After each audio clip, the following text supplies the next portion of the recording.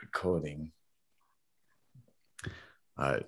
Assalamu alaikum wa rahmatullahi wa barakatuh, dear brothers and sisters. Welcome back to the T3M. We are missing the king of intimacy, but that is all right.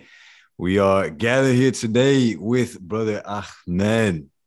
I had done a podcast with him in his podcast. What's your podcast called, bro? It's just called the Ahmed Khan podcast right now. MashaAllah, MashaAllah. Listen, if you guys haven't seen that one, as soon as you're done with this podcast, we will leave a link in the description box so you can check out his podcast specifically. But today, my bro, before we even get started, why don't you introduce yourself to the audience? Bismillahir Rahmanir Rahim. Assalamu alaikum, everybody. My name is Ahmed Khan. So I am the founder of the Ahmed Khan podcast. I currently have a history degree, a bachelor's degree in history with a specialization within Islamic history. And I am a research assistant at Reclaim, which is an Muslim organization aimed at working with school districts and universities and institutions on reforming their curriculums on Islam, because we believe that the core problem that we're kind of dealing with here is education. And so much of my work involves my work at Reclaim. And aside from that, I'm currently enrolled in a program for studying Islamic law and theology. And so inshallah, I'm doing a bachelor's degree there as well. Related to our topic here, related to Malcolm X, I've published a critically acclaimed article on my website at ahmedkhan.ca titled Mecca in Malcolm, How Mecca Reached Malcolm Before He Did. And it's a 21-page article which Malcolm X scholars have acclaimed as something which is unprecedented, which doesn't exist within our literature. And so much of our conversation today will touch upon it. And if anybody is interested in learning more about just the generic life of Malcolm X, may Allah be pleased with him, you can head to my channel, Ahmed Khan Podcast, and you'll find a lecture I did at a prominent university on his life and also on his legacy. And thank you guys for having me on. Just got here for being Alhamdulillah, bro. Yo, are you repping that Shure MV7? Say that again? Your mic, is it the Shure MV7? You know it, bro. You know it. Here we go, bro. Real recognize real. Oh, that's cute. All right, Bismillah. So before we go on, I'm assuming that none of our, let's just go in assuming none of our audience knows who Malcolm X is, right? Mm-hmm. So go into that. Just give us like basic, brief foundation. Bismillahir Rahmanir Rahim. Rabbi shrah li sadri wa yassir li amri wahlul 'uqdatan min lisani yafqahu qawli, amma ba'd. Before I begin, I just want to quickly say that I'm not too interested here speaking about the legacy of Malcolm X, rahimahullah, from the African American perspective and the legacy that he's had upon that community, because I feel there's people more qualified, but also because there's so many facets to his life that we can discuss. And inshallah, we will touch upon some of them. But for those who don't know, Malcolm X, born Malcolm Little, was born before the civil rights movement in America. And he grew up with crazy experiences, seeing the KKK kill his father, seeing white men take his mother away from them and putting her into a mental asylum in which she never recovered for. And because of the conditions within his life, it ultimately led him to become radicalized. And so he became a drug dealer, he became a pimp, he became a criminal, and ultimately Malcolm X ended up in prison. And while he was in prison, he began to reevaluate his life, and he came upon the teachings of what was called the Nation of Islam. The Nation of Islam is not Orthodox Islam, but it's a different sect. I wouldn't even call it sect. It's just a completely different religion created by somebody named Wallace D. Fard, who claimed that he was Allah. So this individual knew the teachings of Islam. Astaghfirullah. And so he created this religion, and he created these temples around the United States. And it started out very small. And so he came across a man named Elijah Muhammad, who was an African-American man, and told them that he was now the prophet of God and that he was God himself.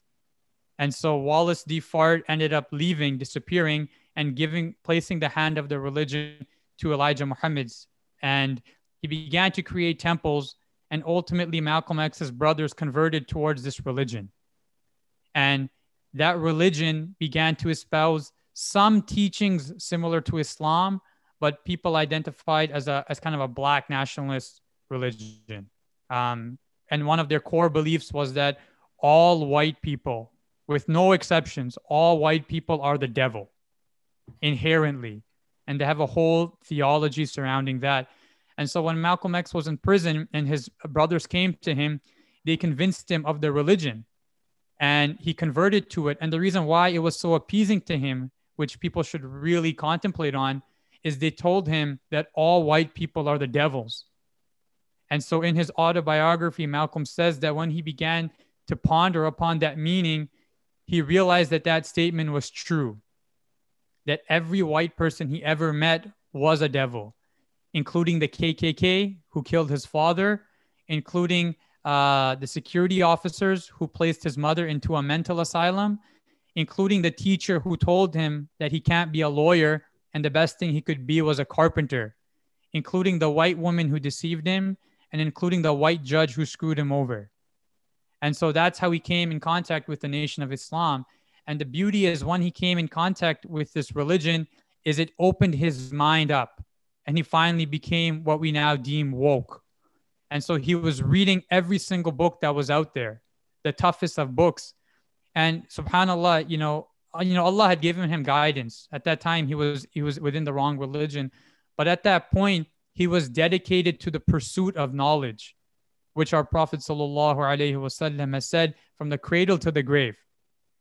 And so Malcolm X understood that, and he spent weeks writing every single word in a dictionary from the beginning until the end.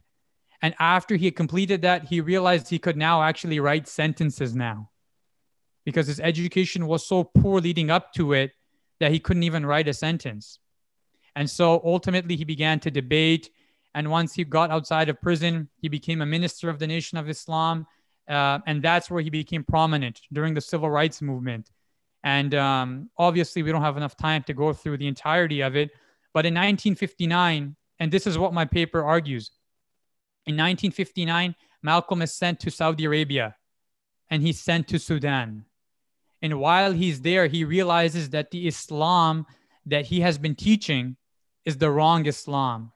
And so the Sudanese, including one man named Dr. Malik Bedri, who's known today as the father of modern Islamic psychology, was working with him and convincing him what Orthodox Islam is.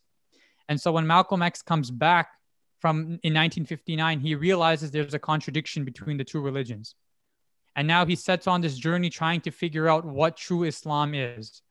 And a Sudanese student named Ahmed Usman comes to him and tells him, while Malcolm is preaching in his own mosque, a Sudanese man says to him, he says, "You're preaching the wrong Islam. Islam does not teach hatred based on a person's skin color." And Malcolm X, may Allah be pleased with him, knew the Quran very well. And so he quoted a verse of the Quran which said that the people with blue eyes on the day of judgment will be in some sort of torment. And Ahmed Usman told him that's the wrong interpretation of that ayat. And so they had a little debate, but they became friends.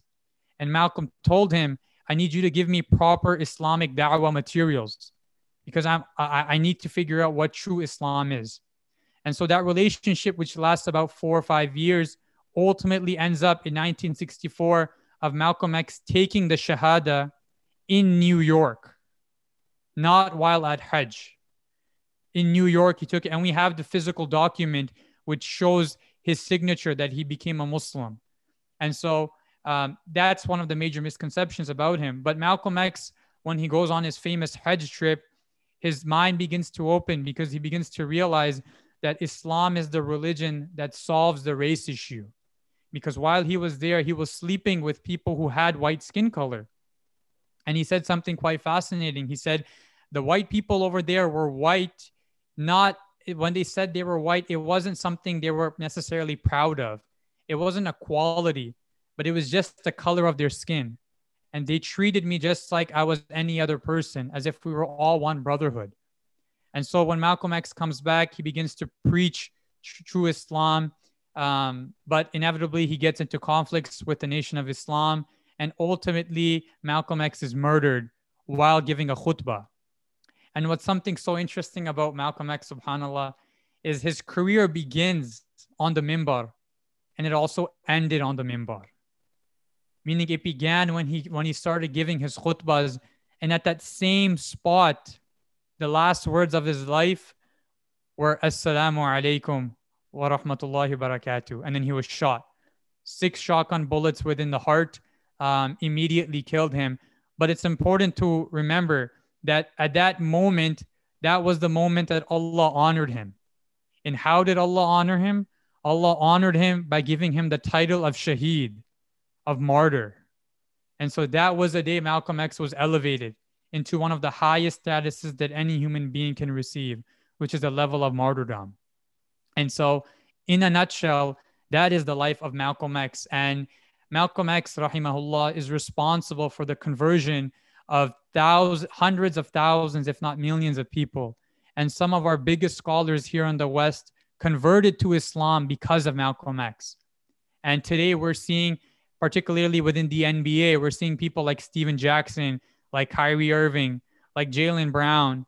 And I'm making a prediction right here on the Three Muslims podcast, and inshallah it works. But Kevin Durant, I believe, is a secret Muslim, and I believe he will come out as well.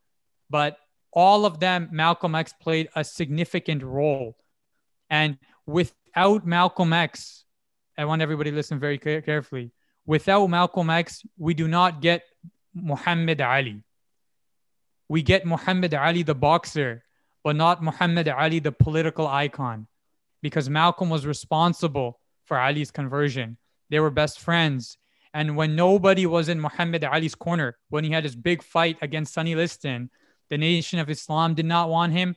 None of the reporters wanted him. He only had one man in his corner, metaphorically and literally, because he invited Malcolm there. And so Malcolm X has left a tremendous legacy. And inshallah, through this discussion, we can get more insight into who this brilliant person was, inshallah. Inshallah. So, bro, I have a question for you.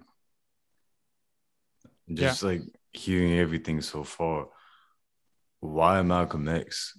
Like, what brought you to Malcolm X, where you started researching and basically you found out that he became Muslim before going on Hajj? I just stole my question. Oh, that's what you were gonna ask as well. Yeah, because it's passionate, but I was wondering, like, why him specifically? Mm-hmm. In the page in Malcolm X's autobiography, on the page before he goes to prison, he says, "People are always asking me how I became the person that I became." And he said, it's not a simple question to answer, because if you want the answer, you need to analyze a person's life from the moment that they're born up until this stage. And once you've analyzed everything, then you'll have an idea of how I became the person that I became, and how I went from somebody who was a drug dealer to a prisoner into somebody who found the light in the religion of Islam, which Allah honored me with. And so I'm paraphrasing, but that's almost directly what he says in his autobiography. And, in life, you go through different types of awakenings. There's one awakening which we call the spiritual awakening. There's a time in our life where we wake up spiritually.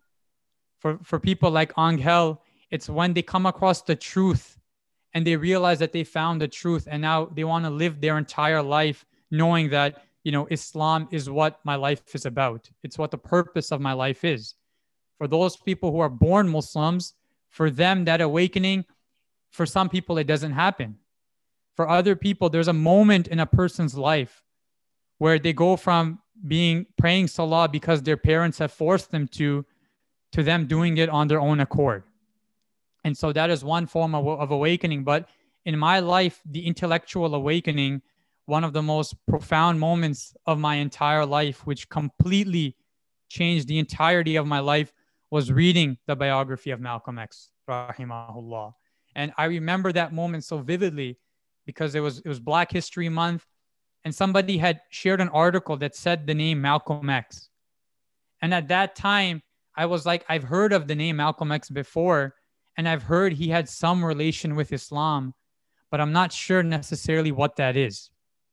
And so I remember watching a documentary immediately. And after I finished it, I said, I need more.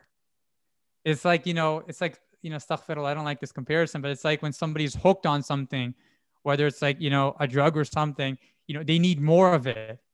And I was like, yo, I literally tomorrow, first thing in the morning, I'm going to the library and I'm going to pick the fattest book on Malcolm X.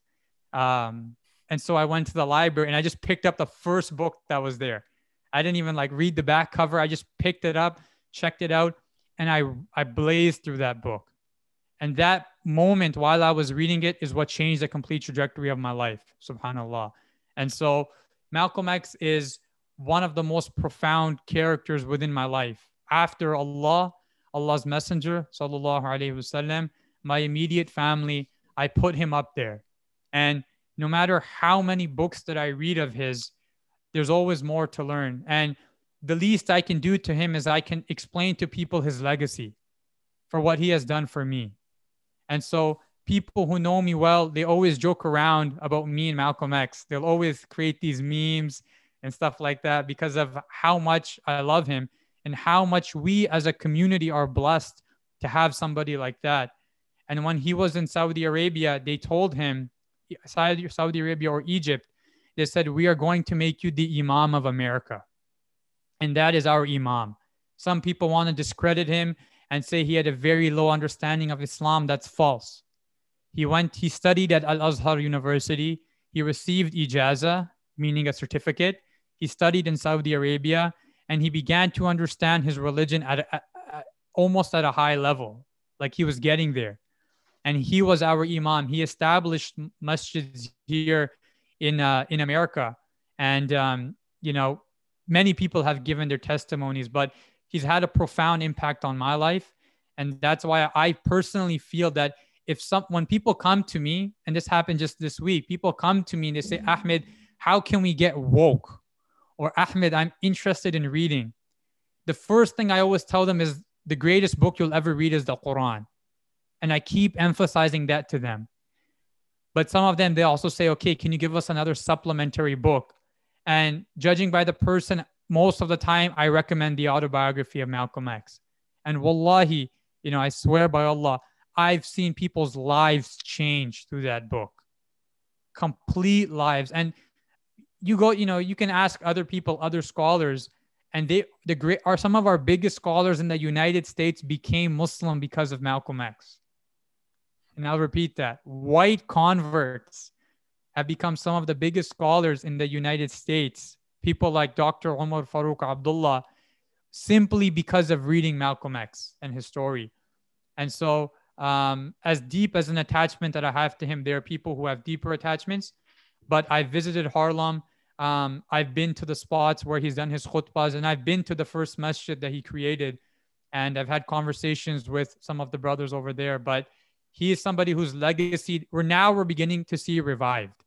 Now the name Malcolm X, it's almost a household name, even though people don't know who he is. And so this is something that inshallah we should be working on, because his philosophy matches identically almost with the Three Muslims podcast. It's like a perfect connection. Man, really? How so? Well, one thing is Malcolm was against feminine men. And much of your guys' work. So for example, he knew that Islam had specific teachings surrounding women and men and gender relations. But he said one of the core problems is that our men have become weak and that we need to make our men strong. And that's why part of the Nation of Islam, they had almost like a security or like a military agency underneath it called the Fruit of Islam. And it really made men tough. And as much as we kind of want to hate on the Nation of Islam because their aqidah is false, they've done a tremendous job, one, at bringing people into the folds of Islam from the African American community, but they were very strong people. And that's where Malcolm X gets his strong nature.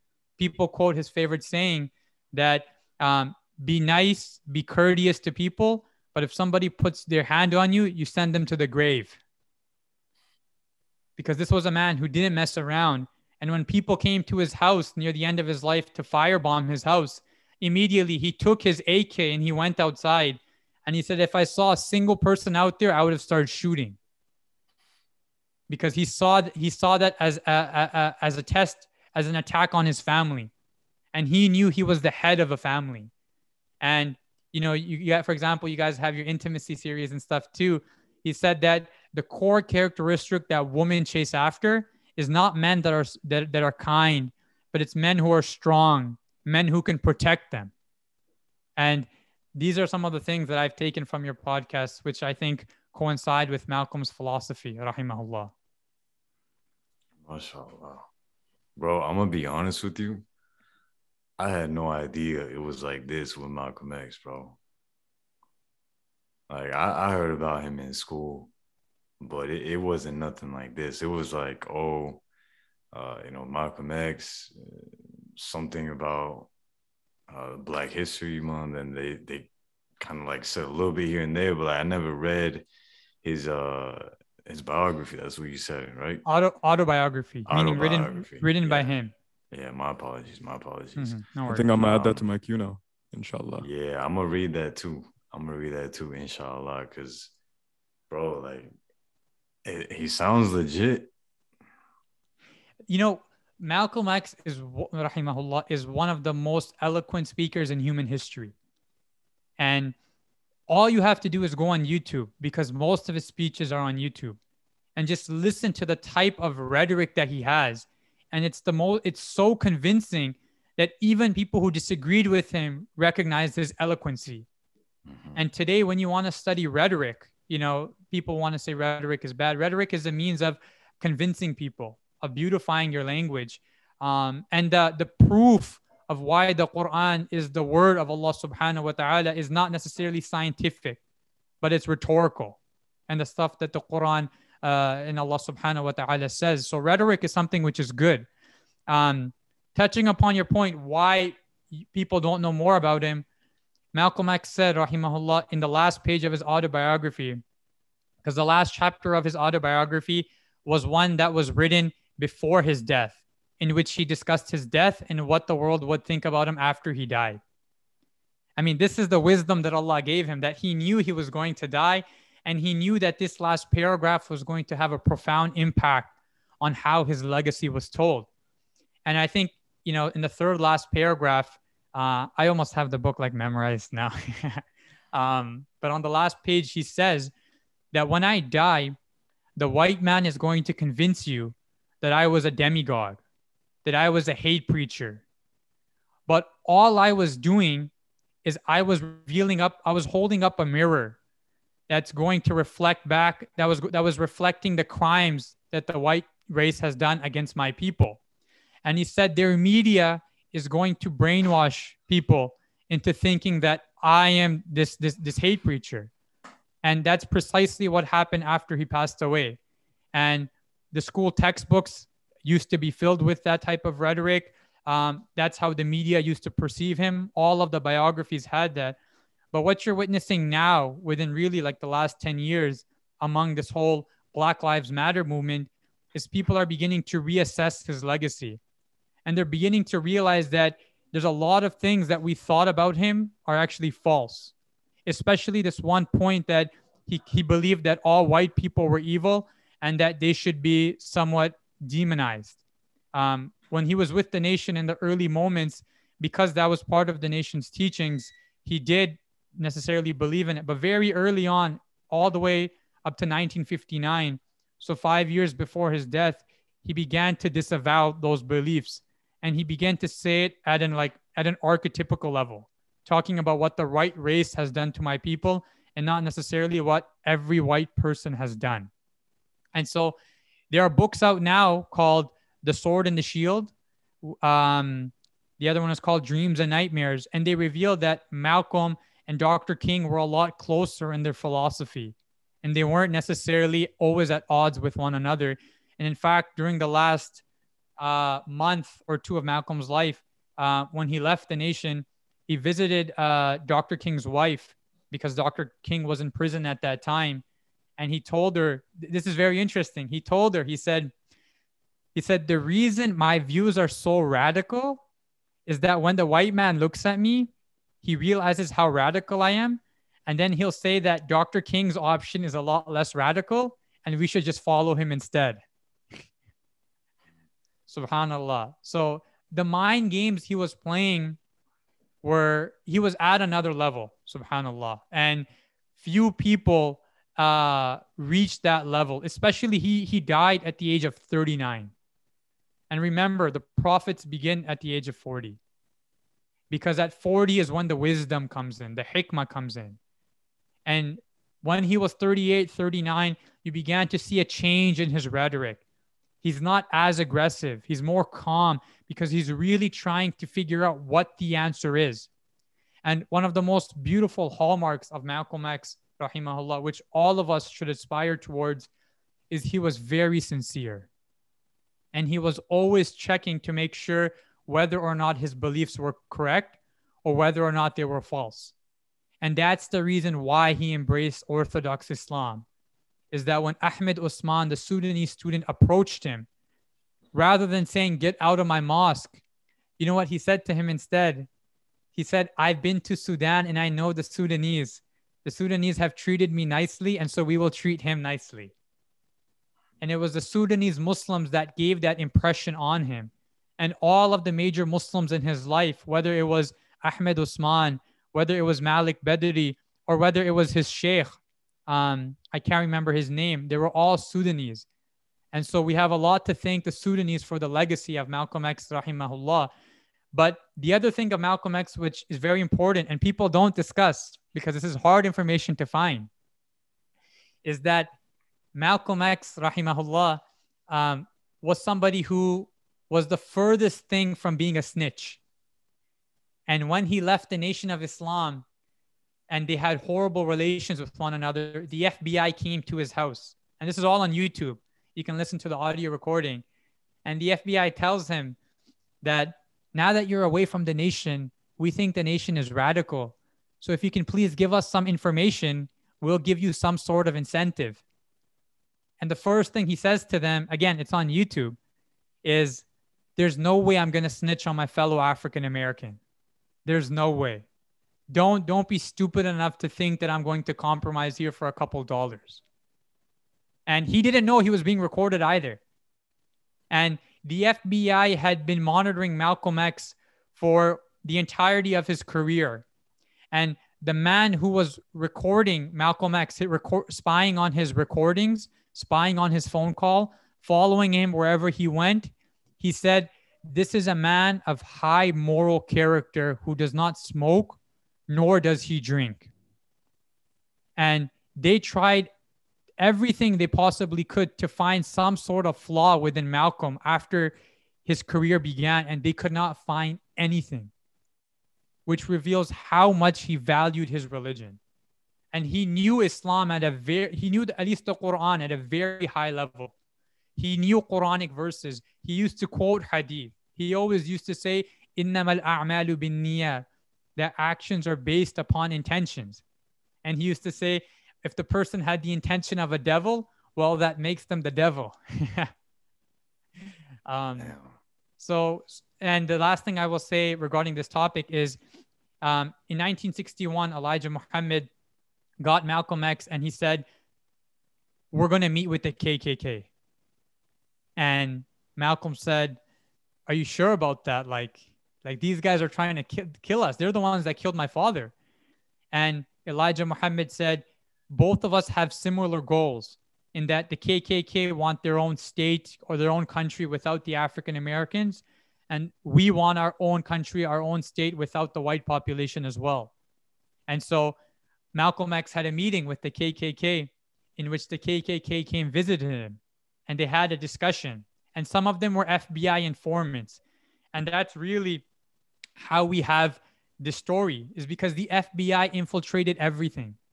And also when Malcolm was killed, the people that were around him, and I think including the person who was holding his body, they were all FBI informants. And there's a good book called The FBI and Religion, which has a chapter solely on Malcolm X and his relation with the FBI. And they used every tactic possible to cause disunity between both of them. The same tactics they use in the post 9/11 world, where they try to go against the Muslims by sending fake converts there, is the same tactic they use against Malcolm X. And so Malcolm X was a very smart individual, and he knew the FBI was always monitoring him. So in that interview, when both sides were there, the KKK said to Malcolm, we can make you partners. And Malcolm X, rhetorically, he was saying as a joke to them, because he wasn't scared of them. He wasn't scared of nobody except Allah subhanahu wa ta'ala. He said, what do you mean we can't join the KKK? As an official joke. And they said, well, maybe we can make you a partner. He said, are you guys going to give us the white robes as well? And they said, we can't give no black person a white robe. And so he said, we really want one. They're like, we'll get you a purple robe. And he said, you know what, like screw you guys. Like, we don't want anything to do with you guys. And so they asked, now that you disagree with Dr. King and you have issues with him, give us his address and we'll kill him for you. And Malcolm X responded and said, there's no way in hell I'm going to give you his information. And there's no way in hell, even though I disagree with him, then I'm going to allow you to kill an African American. And another lesson we can take from him is, throughout the Quran, Allah subhanahu wa ta'ala talks about unity, right? وَاعْتَسِمُوا بِحَبْلِ اللَّهِ جَمِيعًا وَلَا تَفَرَّقُوا. Hold tightly onto the rope of Allah and don't be divided. And although Malcolm understood the divisions that existed within his African American community, particularly his relations with the Nation of Islam, he never snitched on anybody. And he always wanted to make sure that there was more unity. And so these are some of the lessons that I think we can take from Malcolm X. But we can have entire series on Malcolm X because of the influence that he's had and what lessons we can take from it. Because, that's the story. In the Quran, at the end of Surah Yusuf, which Allah subhanahu wa ta'ala says is the best of all stories, Allah says, لَقَدْ كَانَ فِي قَصَصِهِمْ عِبْرًا. That we tell you these stories so you can derive lessons from it. And the reason we study Malcolm X, not only is it to understand the great contribution, the great legacy that he has, but also the lessons that we can take from it. Because in his autobiography, when both of you read it, you'll find many things which people today try to use to cancel him. His views on Zionism, his views on women, his views on the white race, many things which are taken out of context in which we can have a proper discussion on. But he understood life. He understood it at a very high level, and he was solely dedicated towards the international Muslim cause. And when he was in Egypt, he wrote an article for them refuting Zionism and talking about how the Palestinians were being mistreated. And what he said is that if the argument is that the Jews were there first, he said, well, the Muslims were in Spain first. Does that give Muslims the right to go into Spain today and kick out the Spanish population? Showing, he was showing the flaws within their argument. And he was the first one to speak out against Vietnam and the oppression and the war that was going on there. So he spoke about everything because he understood that justice is what we are after. And he has a famous saying, which is very hard to find, but I came across. He said, I would never follow a religion which told me to only pray and not do anything else about it. Today, we hear often just make dua and things will get better. Even though the Prophet ﷺ said that tie your camel and ask for the dua, make dua to Allah subhanahu wa ta'ala. So that's, in a nutshell, that's who Malcolm X, may Allah be pleased with him, is. What were his views on women? If you want to believe that up. Yeah, well, he believed in the traditional Islamic understanding of gender roles. So I'll give you an example. My last semester at university, I took a class on Malcolm X and Dr. King. And we were reading, there's some of the books on Malcolm X you have to be careful about because people have all these ideologies. So for example, you have Manning Marable is one of the most famous. He tries to make a very ignorant argument that Malcolm X during his criminal days was a homosexual. He has no evidence for it at all. And my response to him is when Malcolm became a criminal, when Malcolm became a preacher, he continuously talked about all of the sins that he engaged in. And had he engaged in that homosexual act, he would have told us, because that would have only increased the legacy, the power that Islam had on him. So it's a very stupid argument. The other argument to try making is, oh, he was a misogynist. Why? Well, because he believed in, what today is called the patriarchy, right? Which you guys know very well. He believed in, men, women. The man was the head of a family. And just like he criticized men, he criticized women, because both genders are open to criticism. And so when he did that, some people said, oh, he's a bit misogynistic, but that was furthest from the case. His wife loved him. There's no instance of him ever hitting her. These things just don't exist. So, they want to come after our heroes at the end of the day. And if we're not publishing articles academically refuting them, this is what the masses are going to be taught. And so when I was in that class, I was just bodying everyone, subhanAllah. Like I was just so passionate that anytime they brought up any of these accusations, I just had to put even the professor into her place, even though she loved me. But we have to honor our great heroes. And he is one of our great imams that lived, he lived when, our parents, our grandparents were alive. He's not that old, right? He's still around. And so that's basically his views on women. Same thing as Islam. All right. So when you were saying about the things, the awakenings, and, we were referring how I had my awakening when I came across the truth, the Quran. You were saying about the awakenings, how some born Muslims have when they actually start to practice the deen without being told to do so. And then you had mentioned the intellectual awakening that you had when you had picked up this book and you started reading about Malcolm X. So my question is that what exactly was this awakening for you? Like, what popped in your head that like you would even refer to as an awakening? Just give me 1 second. I need to close my door and I'll answer your question. Yeah, go ahead, bro. Making too much noise. Go ahead, bro. I just want to make a quick note that when Brother Ahmed mentioned that, that's 40 is when, all the prophets, men became prophets, right? It's all of the prophets except Isa alayhi salam. But I'm sure y'all know that if you know what you should know. Yeah. So that's an excellent question, bro. In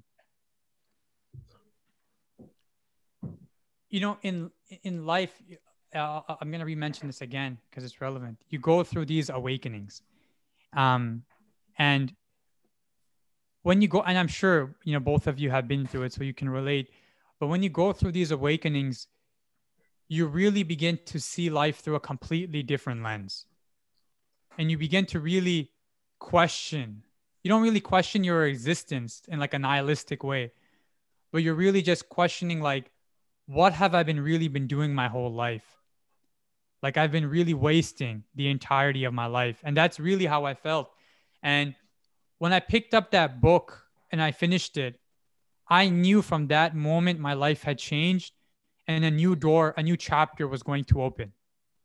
And at that time, I was not a properly practicing Muslim in the sense that I was praying, but again, my parents were kind of forcing me. And so that coincided with kind of my spiritual awakening, and it all came together and just, I had that thing that I was really searching for, right? We all of us, there's a point of our life where we've been watching motivational videos on YouTube, right? Motivation in this, Fayad knows because he's a trainer. But you watch these motivational videos because you're always lazy. And for some people, they watch it because they really want to work out. For other people, it's because they want to study. For other people, they really just want to transform their life. And what always happens when you watch that video is you get a high that doesn't last long. And so you're stuck on this cycle of continuously watching these videos over and over again. And it's the same cycle. And so for me, I used to binge watch all those videos, but nothing would change. But the moment I started reading, I began to realize that this is the motivation that I need. And that's why the first word that Allah subhanahu wa ta'ala revealed in the Quran was not listen, was not speak, was not go out and do other things, but it was iqra, read. Read. Because readers are leaders. Readers are the ones who are having an impact on this world. The people at the highest level intellectually were readers. And Malcolm X said that when he was in prison, you could not find one moment where he was not reading. And because he was such a good student, they allowed him to take the library books into his room. And I want everybody to listen to this, because this perfectly encapsulates how much Malcolm X valued knowledge. At nighttime, at the end of every hour, an officer would walk through the halls to make sure everybody was asleep. And what Malcolm X would do is he would read all night long. And every time the hour would begin, as the officer would walk by, he would go to bed and he would fake sleep. And because the only light was the light in the hallway, after the officer left, he would go all the way into the prison walls, and he would be reading there. And he read so much that he says in his autobiography, I went from having 20/20 vision to getting glasses, just because of his addiction for reading. And you do not get Malcolm X without reading. You simply do not. Malcolm X did not watch videos. He didn't attend lectures. He did these things. He debated, but reading, because reading was the foundational thing that opened up the entirety of his life. And he had read the great works of history. Malcolm X was a historian. He knew philosophy. He knew philosophy at a very high level. He had read all the great works. He had read the books on genetics. And most importantly, he understood the crimes that the white race had done to his people. And when he would read them, he would begin to cry. But despite all of that, he always read about Islam. He read many of the da'wah books. Even while he was in prison, he used to read books in Islam. And again, this is something very few people knew. But Malcolm X, when he wanted to study Christianity when he was in prison, because he was very sincere, he got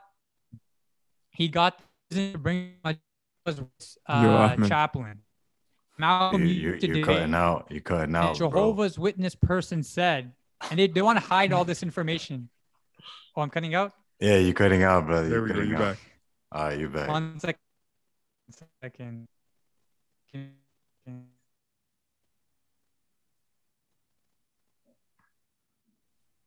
Okay, can you hear me now? Yo, Mohammed, when you edit this, just take that part out. Yeah, go on, bro. Nah, keep it in. That was perfect. That was perfect? It sounded like you know when you like speak into a fan, like a physical fan, and then and I hear Jehovah's Witnesses, and I was like, what? But readers are leaders, bro. I like that quote, bro. It sounds like something I'd seen in the library, bro, when I was a kid. 100%. And so what the Jehovah's Witness person said is, as much as I was teaching him about Islam, the Jehovah's Witness said, as much as I was teaching him about Christianity, he had a very particular interest in Islam. And he wasn't referring to the Nation of Islam. He was referring to Orthodox Sunni Islam. And you will find people, if you won't believe this, you'll find this in the book, On the Side of My People, A Religious Biography of Malcolm X by Louis DeCaro. You know, you always got to have your references ready because people will always accuse you. And so Malcolm X, even when he was in prison, he was reading biographies of the Prophet sallallahu alaihi wasallam. And this is a fact. And so readers are leaders, man. Readers are leaders. And in our community, we're trying to get book clubs started. And, I'm trying to also do it with my own podcast, have my own personal book club and open it up to people.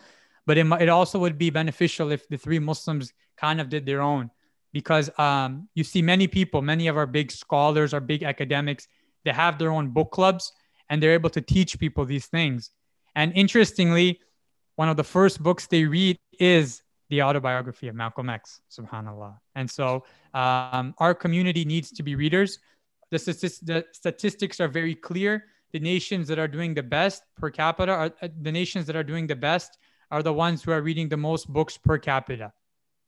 And so reading is really what we should be striving for. And in today's age, bro, if you don't really have the time to sit down and read, that's fine. We have audiobooks. And audiobooks are one of the greatest inventions of the last 10 years in my life.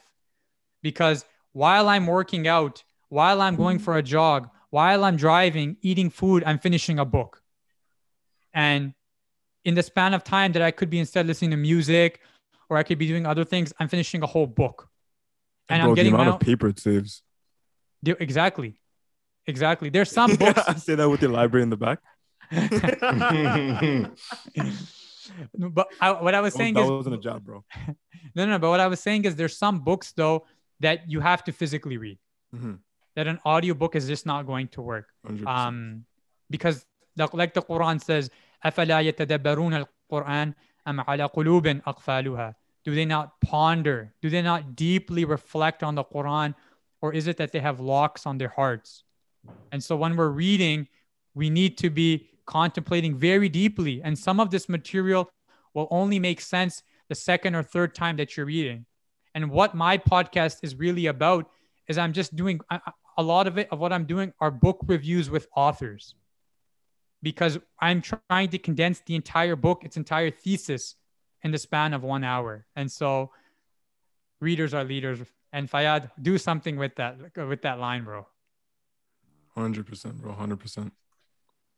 You know, when you were saying read, it reminds me of the Muslim, my bad, I butchered it, the Muslim spoken word by, I think it's like One Islam or Islam Path or something like that. Have you guys seen that? The Meaning of Life? I think it's by Jabir Ibrahim is, I think, his name. And his relative, his uncle or relative is the one who did the janazah for Malcolm X, I believe. Subhanallah. Really? Yeah, I believe his name is Jabir Ibrahim, and his one of his relative did the janazah for Malcolm X, from what I recall. Subhanallah. So it's all connected, bro. It's all connected. Subhanallah.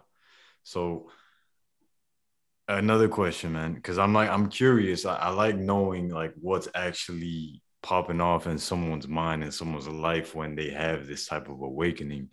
But you said that it was like this motivation for you. It was like deeper than motivation. It's like when you read it, it's like you knew something was going to change. But what was it specifically that stood out if it wasn't the entire book? Like, was there like something specific that just really popped off at you?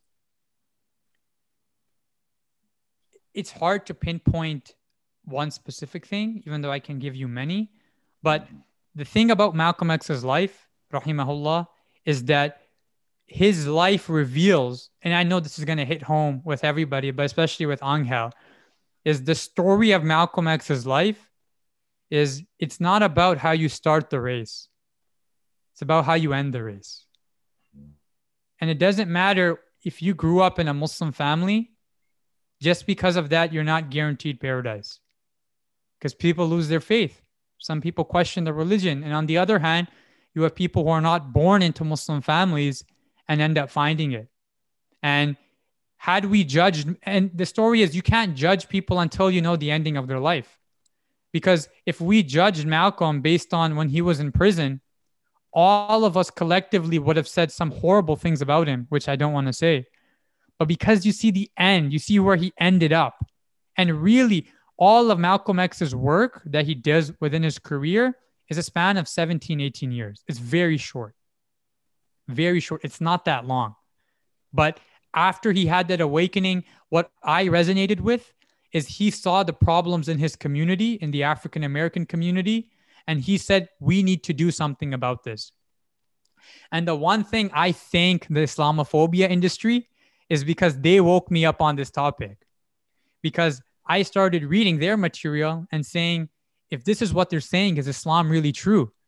And so I started studying Islam at a deep level, reading through thick research articles. And then I began to realize, like, look, I need to be proud that I'm a Muslim. And I know you guys have, I think, a video or like a short clip you posted on YouTube about how, we weren't always the most practicing Muslims. And the Islamophobia industry is responsible for me for having that awakening. But that comes after Malcolm X. And so my message to everybody who is going through moments in their life where they need motivation, where they feel like they're not where they're at right now, and they're nowhere near their goal, is read. And the most profound book you will read is the book of Allah subhanahu wa ta'ala. And wallahi, I swear, you combine all of the books here, it's nothing compared to what the Quran has done to me. Wallahi, I will say it again and again. Some people want to say that this is just, these people just hyping up their own book. No, the Quran is the book. Ask Angel what the Quran did to him. Ask Fayyad. Ask everybody.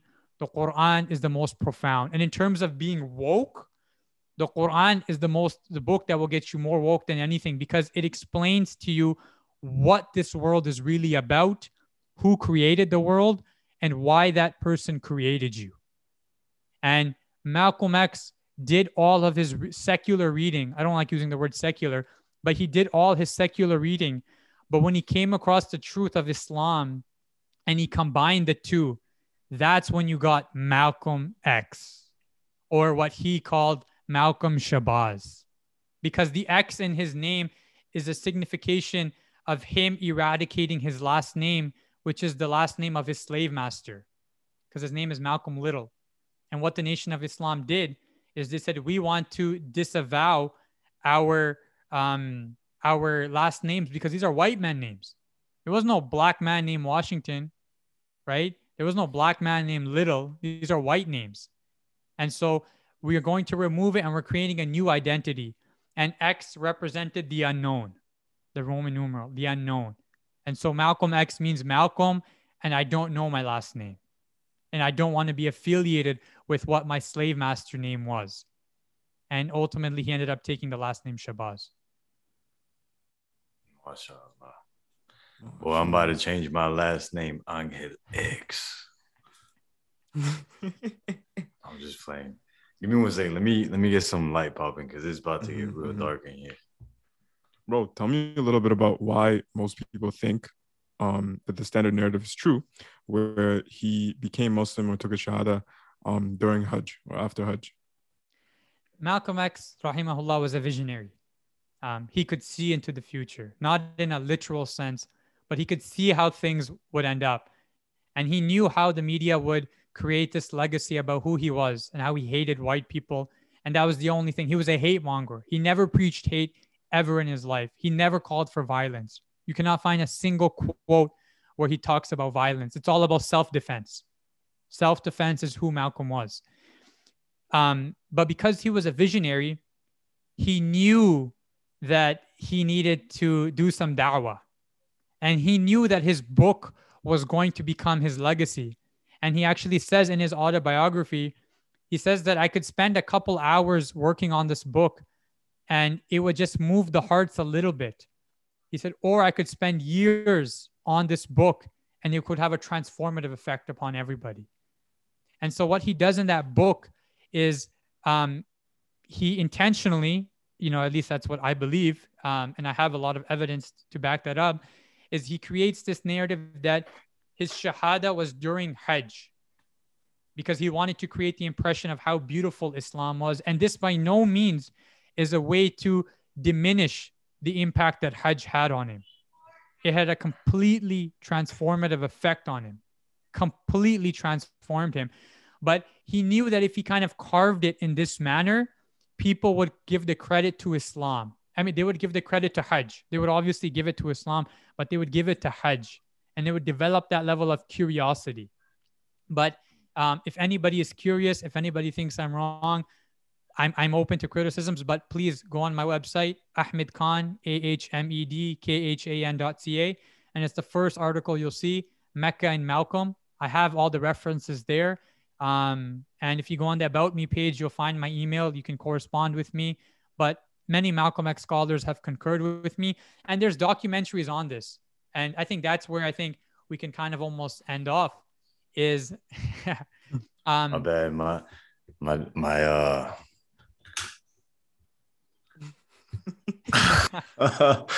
guys, my tripod is finito.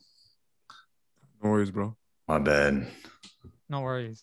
But the best documentary on this, which just came out this year, is called it's on the YouTube channel. I think it's called Ilm History or Ilm Films. Very prominent. ILM, and then it's FILMS. I'll send it to Fayad, and then he can link in the description. But it's literally talking about everything that I've said. It's an hour and a half long, and he proves it as well. So you'll see, inshallah, within the next coming years, things are going to change about the narrative. And that's what people need to understand. I did my degree in history. We learn in history that history is always changing. What we think of the past is not necessarily what the past is. It's our understanding of the past based on our limited set of observations, our limited set of evidence. And I make that very clear in my paper that, look, if new evidence comes in, I'll change my complete thesis. But as of now, I've been through all of the academic literature, and this is where I've ended up. And the evidence, there's another documentary called Malcolm X and the Sudanese. And in the documentary, they literally hold up the paper of Malcolm X's Shahada. Like they're literally holding it up of his testimony. So inshallah, you will see. And this podcast, inshallah, will change many people's perceptions on the matter. But we kind of want the right people speaking on behalf of Malcolm X and people speaking on the right components, which is why I'm a bit hesitant to speak on the African American component of it. Bro, self-defense, yeah, 100%. I've read a bit, but self-discipline too. That's one of the main takeaways that I took from Malcolm X. I think when he was in prison, he had like one meal a day, right? He had one meal a day, like his whole life. After prison, the Nation of Islam said, we need to make sure our people are strong physically, and they understood the importance of fasting. And there's a hadith that says, I'm paraphrasing, but the Sahaba asked the Prophet sallallahu alaihi wasallam, what do you think of a person who eats one meal a day? And the Prophet sallallahu alaihi wasallam said, this person's among the prophets, the Anbiya. And then he said, what about a person who eats 2 meals a day? And the Prophet sallallahu alaihi wasallam said, he's among the righteous people. And they said, what about a person who eats 3 meals a day? And he said, he's from like the low people, like he's from the lower class. Although the nation didn't know that hadith, they knew the importance of eating healthy. So Malcolm was skinny, but he was a very healthy individual. And because he was fasting, he had a very sharp mind. And our studies today prove that if you want to have a sharp mind, if you have like a test the next day, you should fast. And these are things we've known for thousands of years, in which all of the prophets have been teaching. Man. So do you ever get flamed for the fact that you go so into this whole Malcolm X thing and his life? Do people ever say like, oh, you treating this guy like a prophet, or you treating him like an idol or something like that? Like some shirky. Yeah, like some shirky stuff. Do you ever get flamed for that? No, I haven't. I'll tell you something funny. So at our MSA, I did a lecture on Malcolm X, and again, you can find it on my YouTube channel. And so the student body that was booking the rooms, they saw that when we booked the room, we said Malcolm X. Like, this is what we're going to talk about. And I spoke to her. She said, we were a bit scared because we thought you were going to do some revolutionary tactics in there. Because Malcolm is he's like the icon of social justice now. Mm-hmm. And again, because people have the wrong perception of him, which is changing, alhamdulillah. They're a bit they're a little bit scared, and they still have these old preconceived notions, which are being challenged today. And something very important for people to understand, very important, is when it comes to changing public opinion at the societal level, it's not the influencers who are going to do it. It's not the influencers. It's not the media. It's the people on top, which are the academics. And so you have a handful of academics together who have conferences, who talk on this subject. And when they declare a winner, they show that winner to the media.